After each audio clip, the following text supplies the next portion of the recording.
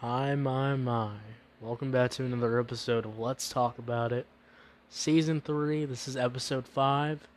Welcome back, and today we're going to be talking about Logan Paul, the scammer, the con artist himself.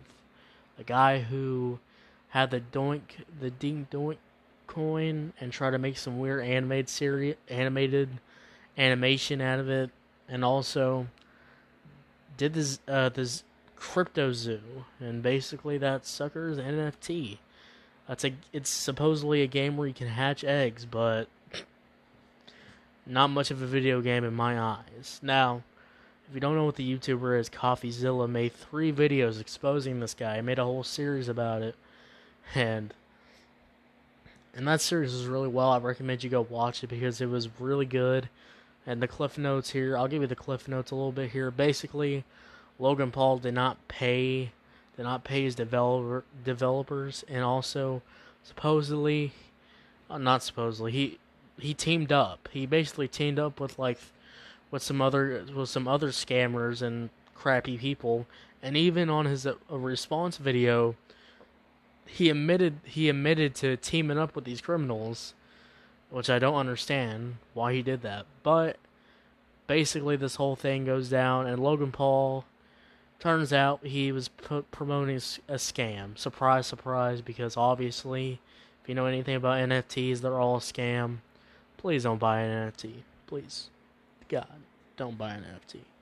But basically, Logan Paul responded with a little short video about defending himself, and it just made him look worse because he tried to threaten illegal action, which he recently apologized for.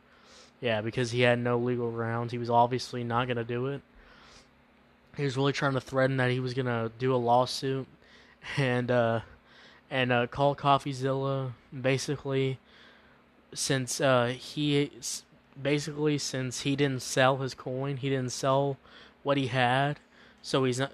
That means he's not a scammer, even though he hired criminals, and he even made a group chat to scam. So, Logan Paul, what is wrong with you? And also, they made an impulsive episode, which is his podcast, and God, Jesus, just weird, because he's all like, supposedly they give him some easy ball questions to answer real quick, to make him look good. I think he also cries in the impulsive episode too, reading a fan letter, which is just cringe.